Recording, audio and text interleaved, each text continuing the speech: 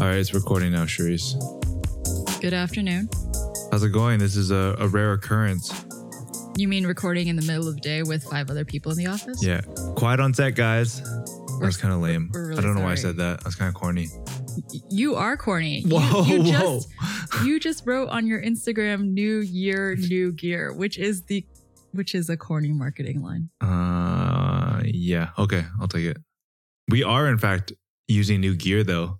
Wow, that's the most organic advertising we're gonna do.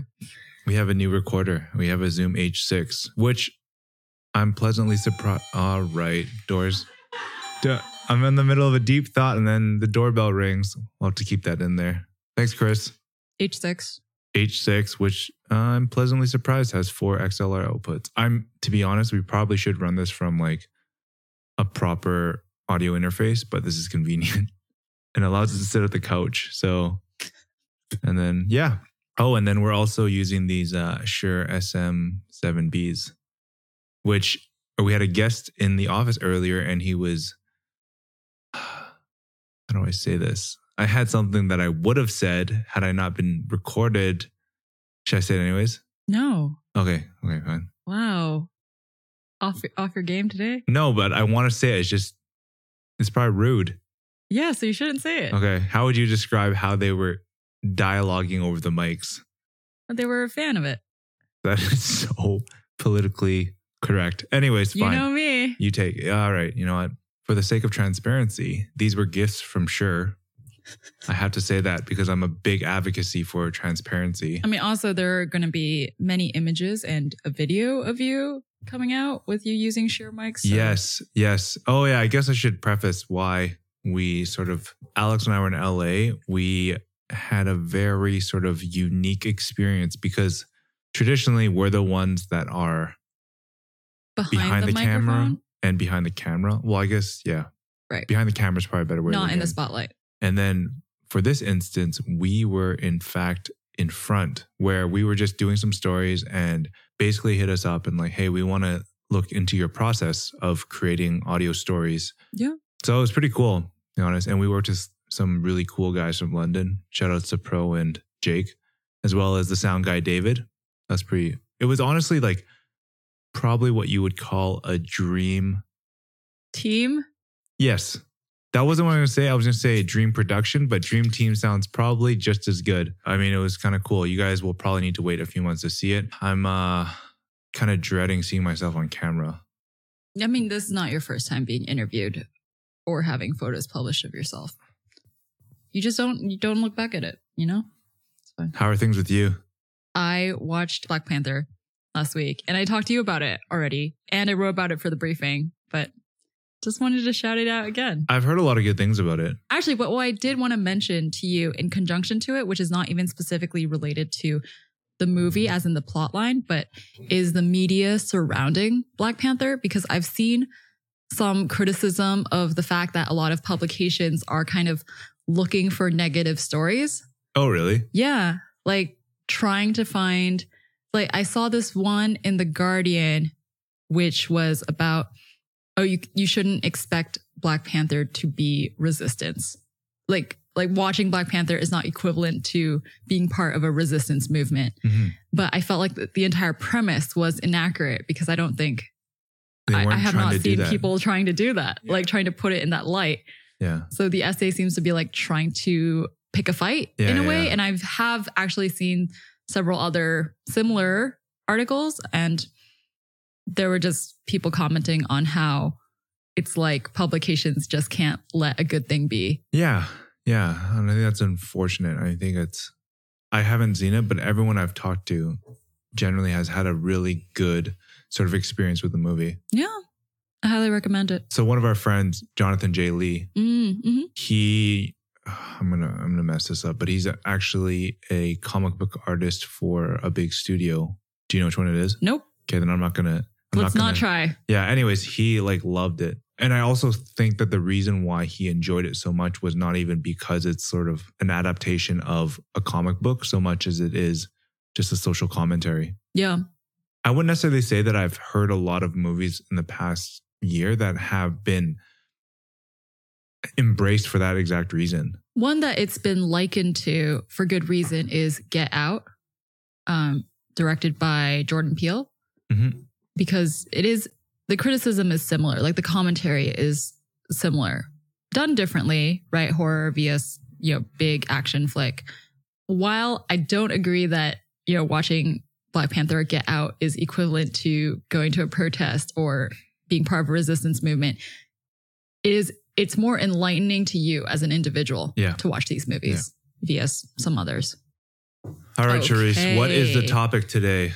So I wanted to talk about how Asian American identity has shifted in past couple years, and also just the history of the establishment of Asian American identity. And actually, the essay that I want to talk about was not included in the briefing because I found it post the briefing going out. But we did mention a New Yorker article last week that was about Chloe Kim and Kim Yo Jong. That was about how Asian American women were perceived during the Olympics and the Olympics coverage. So kind of piggybacking off of that essay is my excuse for bringing up this other essay. Before you jump into it, can I ask a question that's slightly off base? Sure, go for it. So my question to you is, obviously we're both Asian. Yep. What value does this topic have and what you plan to talk about? How does it have value to everybody? And the reason why I bring this up, because I personally have always wondered about the value of this dialogue, because I also feel like the racialization of it is something I don't know how to approach properly. And I don't know what the value, like I feel it becomes, does it become niche? I don't know. Like I can't even necessarily communicate and or articulate what I'm feeling, but I just kind of feel like, hey, you know what is the value of this discussion for people that are not Asian? This was one of the questions that I wanted to ask you about. What is the usefulness of hyphenation in titles, right? Like Asian - American. Like how come Asians in America cannot just identify as American, especially when they've lived there their whole lives? I think that this topic is important regardless of whether you're Asian or not. One, if you're not Asian, but you are of any group that you consider minority, then it's just about identity. Like, where do you find identity? And is it important to you for knowing who you are to base that off of race in any way, right? And then if you are not a minority, right, wherever you're listening to this, right, you could be in Hong Kong and listening to this and be Chinese and therefore in the majority. But anyway, if you are in the majority, I think it is useful to try and imagine how people who aren't you are feeling, and also how can I advocate for that? Or is it necessary for me to advocate for these people? Got it. So if I'm going to start by just giving an overview of some of the reading for people who might not have read it. So the New Yorker article that we covered last week was by Jia Yang Fan in the New Yorker, and it's called Kim Yo Jong, Chloe Kim, and the Shifting Images of Asian and Asian American Women at the Olympics. And the first half, she talks about how Kim Yo Jong, the younger sister of Kim Jong-un, was quite stereotypically spoken about in US coverage, like falling into both positive and negative tropes that are related to Asian women, such as on the positive, air quotes, side, like demure, loyal, non-threatening. And then weirdly, there was like this back and forth in media where they flipped from covering her positively to covering her negatively as like a, tiger woman, being this aggressive weapon in disguise, deployed by North Korea. And then she contrasts the coverage of her to the coverage of Chloe Kim, which the Chloe Kim coverage is interesting to me because it's like, is it possible for media and the public in general to be positive and celebrate her without having to fall into addressing her Asian Americanness? Or is it more productive to mention that fact? Because she is outstanding regardless of her ethnicity. Correct. So for anyone who doesn't know, Chloe Kim is a 17-year-old Korean American who won gold medal in the half-pipe snowboarding during the Winter Olympics and is the first woman to perform back-to-back 1080s. So regardless of ethnicity, she's outstanding as a human being and like doing physical feats that way. But there is a lot of coverage where it's like Chloe Kim is changing the way we talk about and perceive Asian Americans in the States. Got it. And I think that there's two ways of looking at it. The media perspective versus, I think it's the underlying agenda of the media. And there's the superficial element of what is the hook? Like what is the quote unquote clickbait side? Because that whole premise could be interchanged with a lot of different things. Like Asians in athletics, definitely not something you would generally associate, right? Which is why that's the hook. Right. But if you were to speak about her normally, right, you would normalize it, which is kind of a good thing in this context. It's just whether or not what is the underlying thing you want to achieve. Yeah. And if you want to achieve visibility in a click, it's probably going to be, I mean, let's just say this. Oh, Asians are good for more than just math. They can also snowboard. Like that would be a real easy way to sort of, you know, interject that element. Or you could be like, Chloe Kim is our generation's greatest. No, that's even not right. But like Chloe Kim is the future of US snowboarding or you know what I mean? Yeah, like there's different ways of looking at it and how you want to apply it. Yeah. And what's interesting to me, so yeah, I agree that there are media outlets who have other interests, right? Like they have their own agendas getting clicks and thinking that that they'll get them through certain tactics. But it's also interesting because I've seen in interviews with Chloe that she herself actually talks a lot about her background, about being the child of immigrants, of feeling like during the Winter Olympics that she was competing to represent both the US and Korea, which is a phenomenon of Asian Americans because she was born and raised in the States. And there is no necessity for her to feel like she represents Korea. I think there is, though.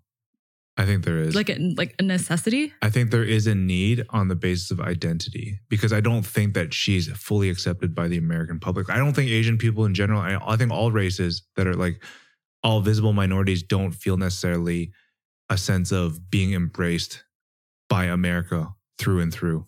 Whereas like, I think that to throw another sort of counterpoint to it, like growing up in Canada, like it was not like I ever was like, hey, I want to go play for China.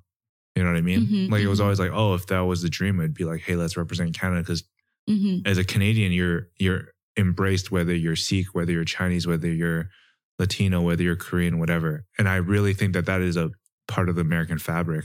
But what you're saying about your own experience is also two-sided. As in, I want to play for Canada, but I also do not feel like they totally accept me. No. I disagree. Oh. I feel like as an ethnic minority, you're definitely, maybe there's still like bouts of racism, but it's by no means to the same level of segregation or just like putting people into buckets. But earlier you were saying that it's still necessary for Chloe to feel as though she is. Oh, I'm not saying that it's about her feeling that way. I just think that seeing how the landscape is in America, I think that's the reason why there's a sense of sort of embracing your background more than, I mean, I guess beyond Canada, I don't really have a good gauge, but I would just say like knowing their neighbors and knowing they both have similar paths with, you know, multiculturalism and or a lack therefore of it / immigrant culture. I think they're very different paths. If I was to look at my parents growing up, well, they immigrated to Canada when they were, you know, their early 20s, like late teens, early 20s. I'm trying to think of any sort of negative stories they've ever told me. I mean, nothing ever sticks out like, hey, you know what, like even growing up in like a relatively small town in Canada, it's not like they had some bad shit to talk about, which I don't know, maybe there is, but like, I just feel like in general growing up, like I never felt that same level of division. Okay. So to be clear, what you're saying is that you understand Chloe feeling as though she represents the US and Korea equally because of the current social climate in the States. Yes. And because currently, if you are a visible ethnic minority, there's a feeling in the States that people don't want you there, even if you grew up there your whole life. I think what's also interesting too is like there are kind of these young up and coming football players, soccer players. One of them, I recall, he's like younger and he was born in the US, but he went and decided to go play for Mexico. Mm-hmm. So I think that's that's, I mean, I would have to dig deeper into it, but I think that, representing the US is not a de facto choice. Mm-hmm. Mm-hmm. I understand. But do you understand my perspective of the way that everything's sort of like broken off into buckets, which is why, the solidarity of your community, if you're Mexican, if you're Korean, is quite strong. And I think that is what is part of it. Because through thick and thin, I think that community itself is something that probably is more powerful than you might think. I don't disagree with that being the case, but I think that it's interesting. We find it so natural because earlier I used the word necessity, and I feel like in a future where everyone is supposed to be like mixed race, mixed ethnicity, it's interesting to think that you can pick where your allegiance comes from. I think it is fine for someone who is Asian American, born and raised in the States, to not identify with, like if they're Chinese, but grew up in the States their whole life, to not identify with Chinese history and to identify with being American and American history. Do you see what I'm saying? Yeah. Like, I understand why that Chloe and other athletes would seek out their history, seek out where their families came from. I think it's an interesting burden that we have placed on these mixed culture people to investigate their own history. Is the burden placed on us as fans, or just you think in general? I want to move it to the other essay. Did you end up reading it? No.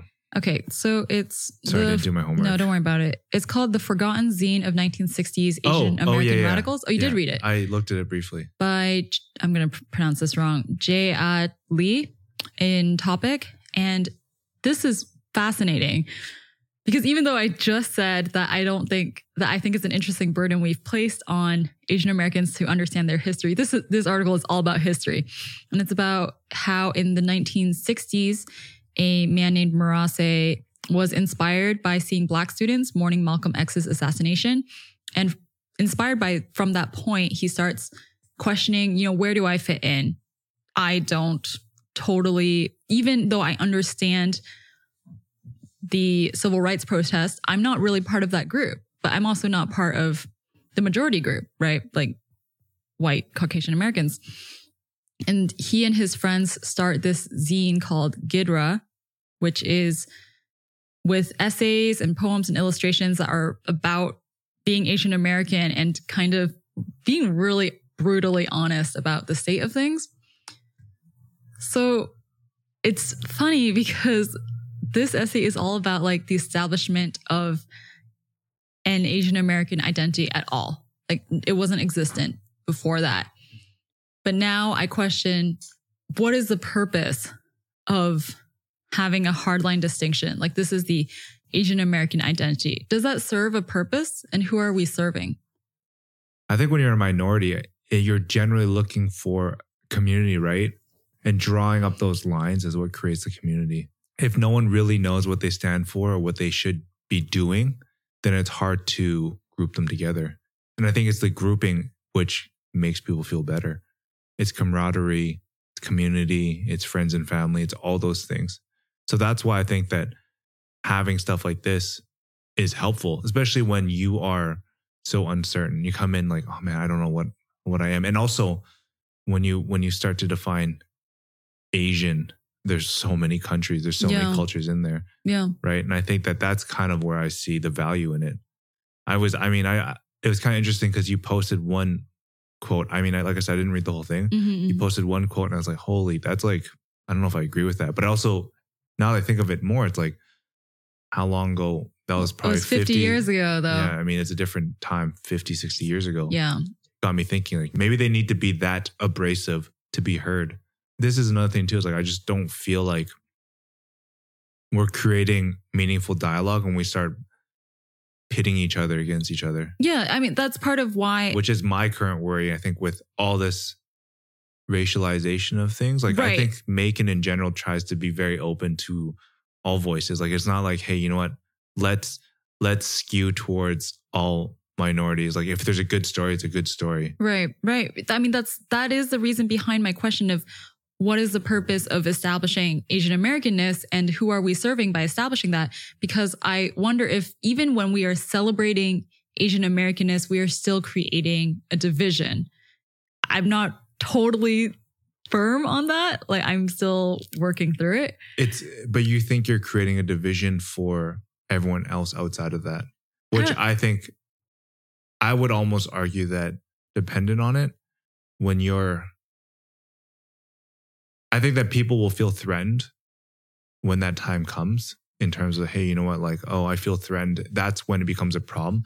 But I think when you're so comparatively forgotten or not part of the major discussion, like this discussion is not for everyone else. It's for you in your community. I mean, we kind of talked about this when we talked about what is the necessity of having women only events, right? Like, even though those aren't events that are out to put down men, it is still creating a distinction, right? Like, there's a parameter. Yeah. And just the establishment of that parameter is saying this is the difference, right? But I guess what you are saying is that in the case of Asian Americans, we're still at a stage, or any minority, we're still at a stage where it's necessary to have that celebration of this specific. Because it's internal solidarity you're trying to bring into the picture.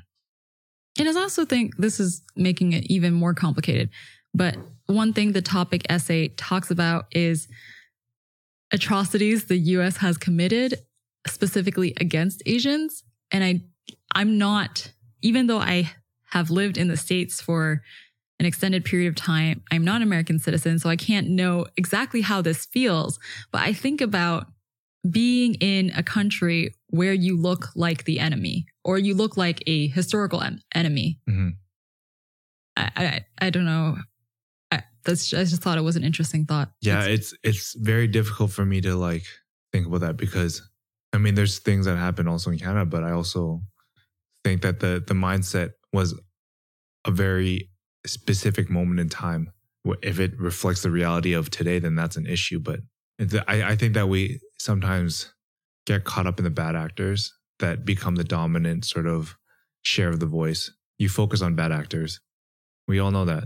Why are we continually honing in on that when there are a lot of good stories and good things that are happening and people trying to make a change? It's frustrating and it's annoying, but at the end of the day, I think this is something that it's either you're about it or you're not, right? Are you about the fight? Are you about wanting to create a better world? Or are you just going to focus on the people that speak the loudest? That's all it comes down to. I actually don't think there's any other element to it beyond that. Like, there is no sort of like rationalizing what the other side's doing and or trying to convince them. It's like you kind of have to control what you can control. I'm not someone to pick fights, and I'm not suggesting that people go out and do that over, things that happened 20, 30, 40 years ago. But I do think this is one of my takeaways from this topic is I do think it's important for myself and for other minority groups to understand what came before.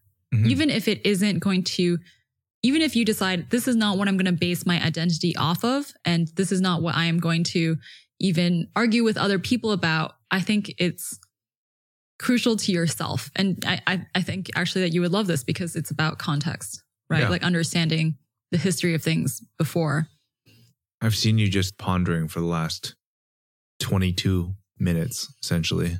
I mean, it's a big topic for myself personally because it's not the same as being Asian in America, but being Chinese in Hong Kong and English speaking and more American culture than Hong Kong culture, I can understand being from a place and then having other people in that place decide that you don't have ownership here. Yeah, I think that's one thing I think about too. And I remember I was like at Rax, which is like this. I'm not here to save you on your description of Rax. Damon, I'm going to call it a dive bar, but it's not a dive bar. It's like a pool hall where people just get turned. Anyways, it was like 3 a.m. And I remember having a conversation and talking to Jesse actually. And I was like, oh yeah, like I have so many big plans with Macon and like, I really want to have a positive impact within, let's say, this region, right? Mhm. She was like, Eugene, you have to learn to play the game. And I think that really stuck with me. Play the game as in like you kind of have to embrace the cultural nuances of where you are, because if I'm a foreigner and you treat me as a foreigner, then how do I utilize that understanding to play on your field? Because it is your field, right? Mhm. So I think that's what I took away. And like, if you get treated differently, you have to find a way to maneuver it. That's all it really comes down to. Every time we do a big topic and I pick the big topic, I always wonder, did I express myself accurately? And beyond that, also like, did I express exactly how I actually feel on this? So I don't know. The way I look at it is, at any given moment in time, you only have so much information, right? You obviously want to put that information out there. I think your personality would not want to withhold something, even if you don't feel like you know the full context or you know exactly how to wrap your head around it. You're still working through it. Actually, something from the Slack community has stuck with me, which is Jeremy Kirkland from the Blammo podcast. Yes. He messaged us to follow up on our "Is higher education a waste of time?" topic. Yeah. And he said he's personally, like a personal hobby of his is world history. And I've been thinking about how useful that hobby is, because I feel like I'm constantly learning stuff about the past that I had no idea about, that I didn't learn in school, and still informs the way I think about things now. Yeah.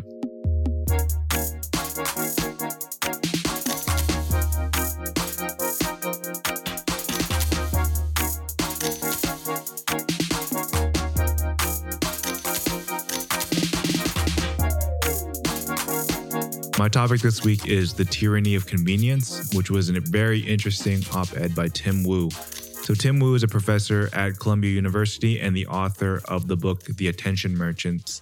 Have you read the book, Eugene? No, this is where you're going to call me out because I told you this before. I knew it. I knew it. So I love Tim Wu. You've listened to a lot of his podcasts. I listened to a lot of his podcasts. That's how I first found out about him. I think he's a very enlightening guy. I think his insights are very profound, but the way he ties it back into the way we currently live our lives from a technological standpoint, from a media standpoint, I think it's all very relevant. And there's certain things that he introduces that maybe I was thinking fractionally, but he's able to kind of pull it all together and encapsulate it. Sharice is nodding because I think she You came in agrees. Yesterday raving I was about like, yo, you got to this read this op-ed. fucking article. It was like on I'm the pretty spot. sure I And said that. essentially, you said that, and then I had to read it on the spot, and you essentially stood over my shoulder and waited till I finished reading it so that we could talk about it. But how'd you feel after? Good. Yeah, it was Felt good. pretty on point. All right. Tell me what it's about. So yeah, Tell the basically listeners what it's about. his whole article talks about basically convenience. Mhm. What does convenience mean to us today? What did it mean to us in the past? And how does it define us as people? And it's interesting because it is a bit of a continuation of identity. Yeah, right? definitely. It's in a different weird. way. It's weird how like topics that it's like a vibe that, you feel like, hey, let's talk about this thing today. And Something then in the air. it influences. Yeah, maybe. So I think that what I found very interesting and fascinating over the course of this piece was, first he started off with sort of the history behind convenience and how it's sort of like, Mhm. one of the most underestimated and least understood forces in the world. And it really drives like human behavior. Yeah. Convenience is critical, right? Like, Yeah. that's sort of what defines whether you're going to pick that or you're going to pick this. It's true. We don't really talk about convenience as a motivator. Yeah, exactly. And I think that complex relationship has sort of changed a little bit. Like in the past, I think, let's say, I think he used the example of, the 60s. Mhm. In the 60s, convenience was meant as a way to kind of free us from the shackles of labor. So Yeah. basically, as you live a more convenient life day to day, it allows you to work less. And more that was the goal. specifically, things like a washing machine Yes. or a vacuum cleaner, microwave, stuff like that. Yes, make life and work easier. The second wave, though, is convenience has been there to make yourself and individualism easier, which is a very big idea, I think. I had to think a little bit more profoundly about it and exactly what that meant. And then the example that he used was Facebook.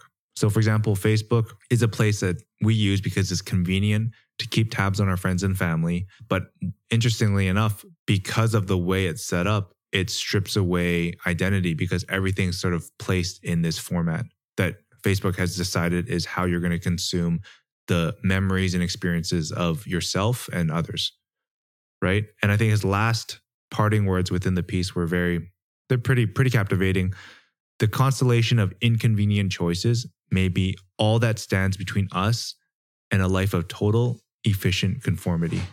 Yeah. So I guess to that point, there's a lot of interesting things that come into play. It's like, well, what is the impact and importance of individuality, which I think we see as being critical. I think if you look back on the work and listen to some of the things that Tim has said, especially as it pertains to the attention economy, and I think the efficiency of everything. I think everything in this tech-driven world is based on optimization. Yep. And what do you lose when you optimize every single thing?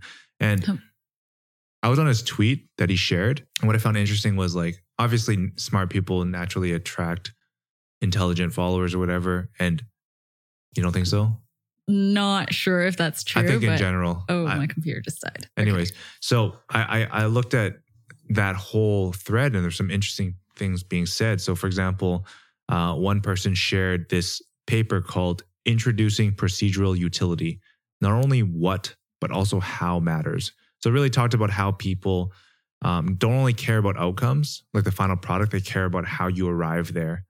What's interesting is that I thought about this and actually shared it on my Instagram as a poll. And I was wondering, do people care about that these days? It seems like they don't. Like some people care about the process, but a lot of people just want the final product in their hands. Well, this is one of the thoughts I had after reading this is that what Tim Wu is saying, most of us are going to agree with, or that was my feeling. Like I agree with this argument. And I agree that there is value in doing a slower process in things that are difficult. And I'm going to say that on the record, but in practice, that's not how we behave. This is just one of those things that as humans, you're going to say, yeah, I'm all about, the getting there is the journey, right? And not just the destination. Like that's not the important part. But when you actually go out and do the thing, you are drawn to the convenient, efficient option. Yeah, I think about that a lot. Yeah. But the poll is not going to be helpful because we're all going to say the thing that we think is true. Yeah. In your poll, like we would vote that way, but the reality is not the reality of our behavior. I would say that one thing I have thought about extensively is this isn't a black and white thing. It's not like you drop everything convenient and you lead a more inconvenient life because you're deriving value from that process or those processes, right? Right. So I wrote about it in the briefing, and that is one of my conclusions is that, and also I think this is what Tim is suggesting is not that you then pick up like, oh, I'm going to go and do carpentry, or I'm going to only buy secondhand gadgets. I'm going to fix them. And like, I'll never buy a new gadget again. It's more about like examining what habits are already like entrenched in your life. What is your routine, and in what ways has the convenience of that routine, taken away from you? Yeah.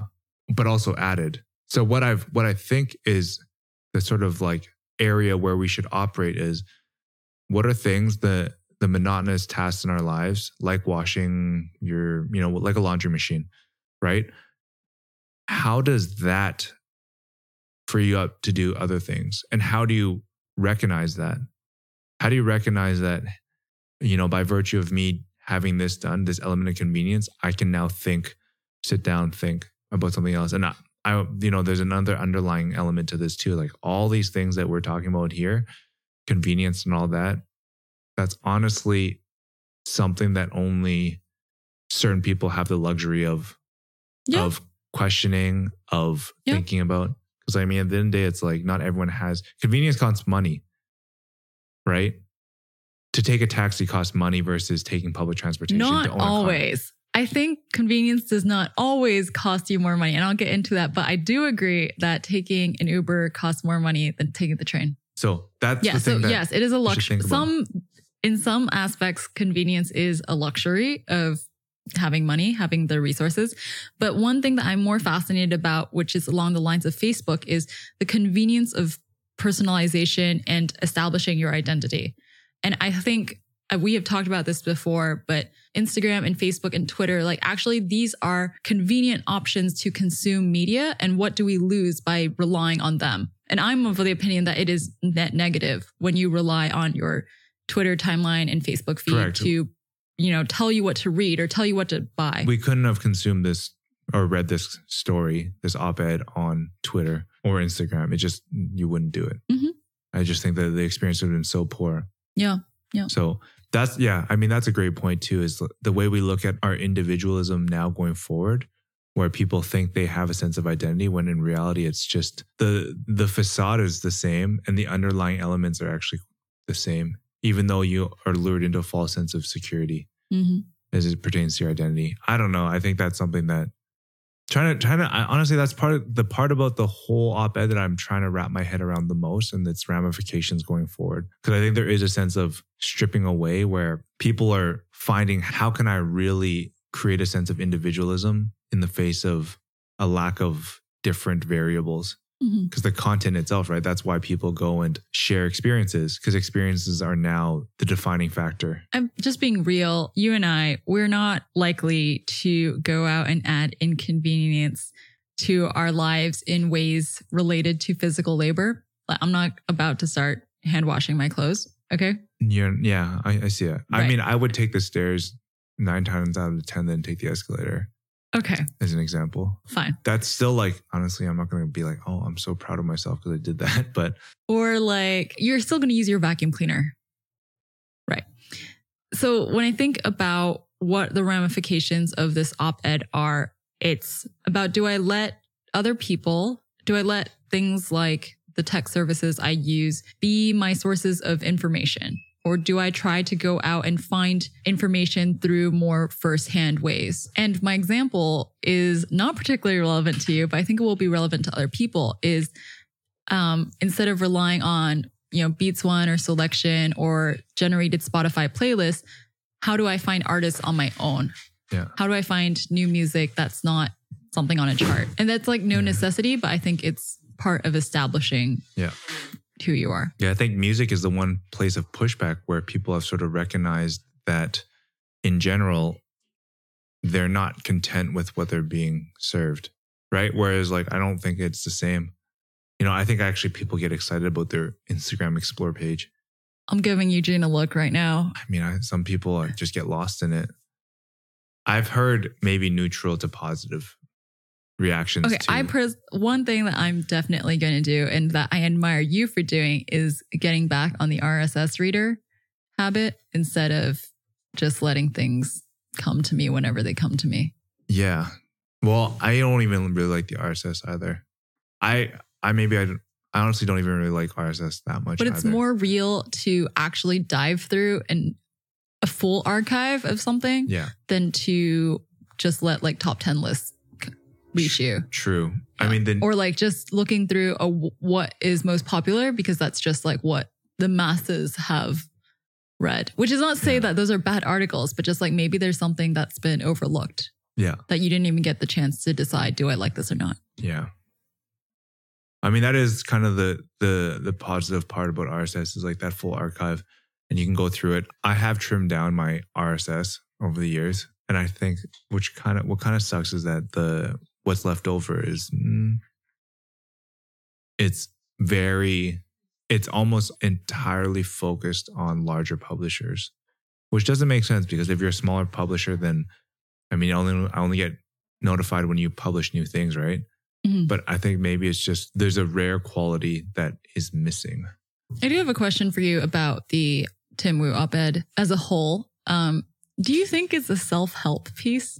Oh, that's a good point. I think it's in part self-help, but I also think that in general, like the way it's been applied is more commentary that could tip into a self-help piece. But I think regardless, like what he has said there, I think anyone that reads that or whoever is reading that piece, I don't think that everything in there is entirely new. I think there's, depending on what part of that you relate to, I think some idea or notion there was pre-existing.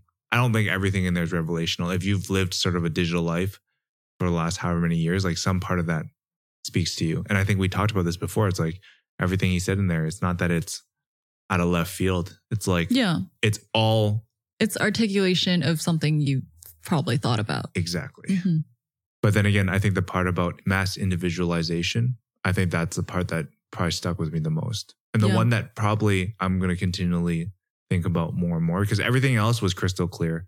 Okay. So it's sort of that part that I kind of need to understand a bit like more. How tech services purportedly are about individualization, but are really mass. Yeah. On a mass level, they're doing that, which is not really individualization. Good place to wrap things up for the day.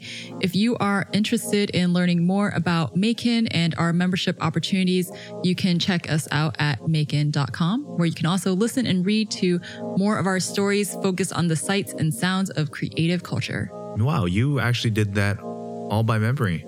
I have said it 36 times now. Anyways. So I have committed it to memory. Anyways, thanks to Gordon for editing this. This is his first time. You have still not committed your bit to memory. No. All right. Here I am reading. Make me feel bad. You can also subscribe to us through your favorite podcast app and platforms. If you like this podcast, do us a big favor and review us on iTunes or share this podcast with a friend.